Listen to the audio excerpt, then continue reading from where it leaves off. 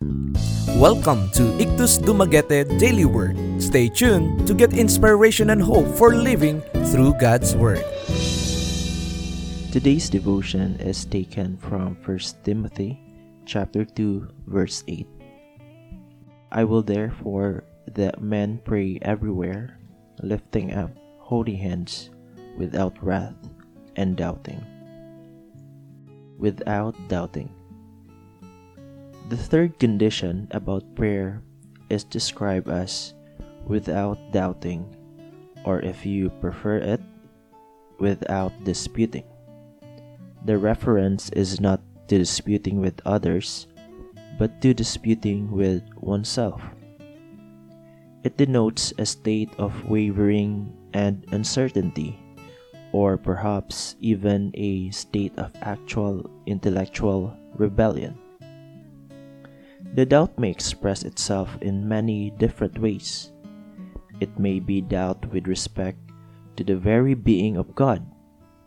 Doubt, to use the words of the author of the epistle to the Hebrews, as to whether He, God, is.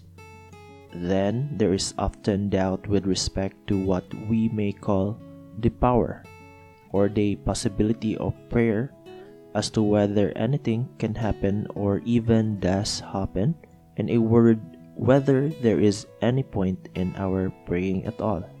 As a result of these doubts, it often comes to pass that prayer is nothing but some desperate adventure or doubtful experiment in which we engage. We find ourselves in a difficult position or face to face with some dire need.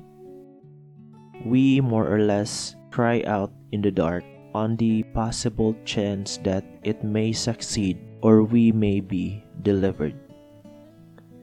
Unless we observe this third condition, prayer is useless.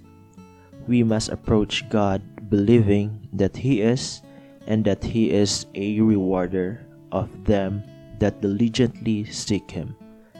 That's found in Hebrews 11:6. The men whose prayers have been answered have always been those who knew God, those who have trusted Him most thoroughly, those who have been most ready to say at all times and in all circumstances, Thy will be done, assured as they were of His holy and loving purpose.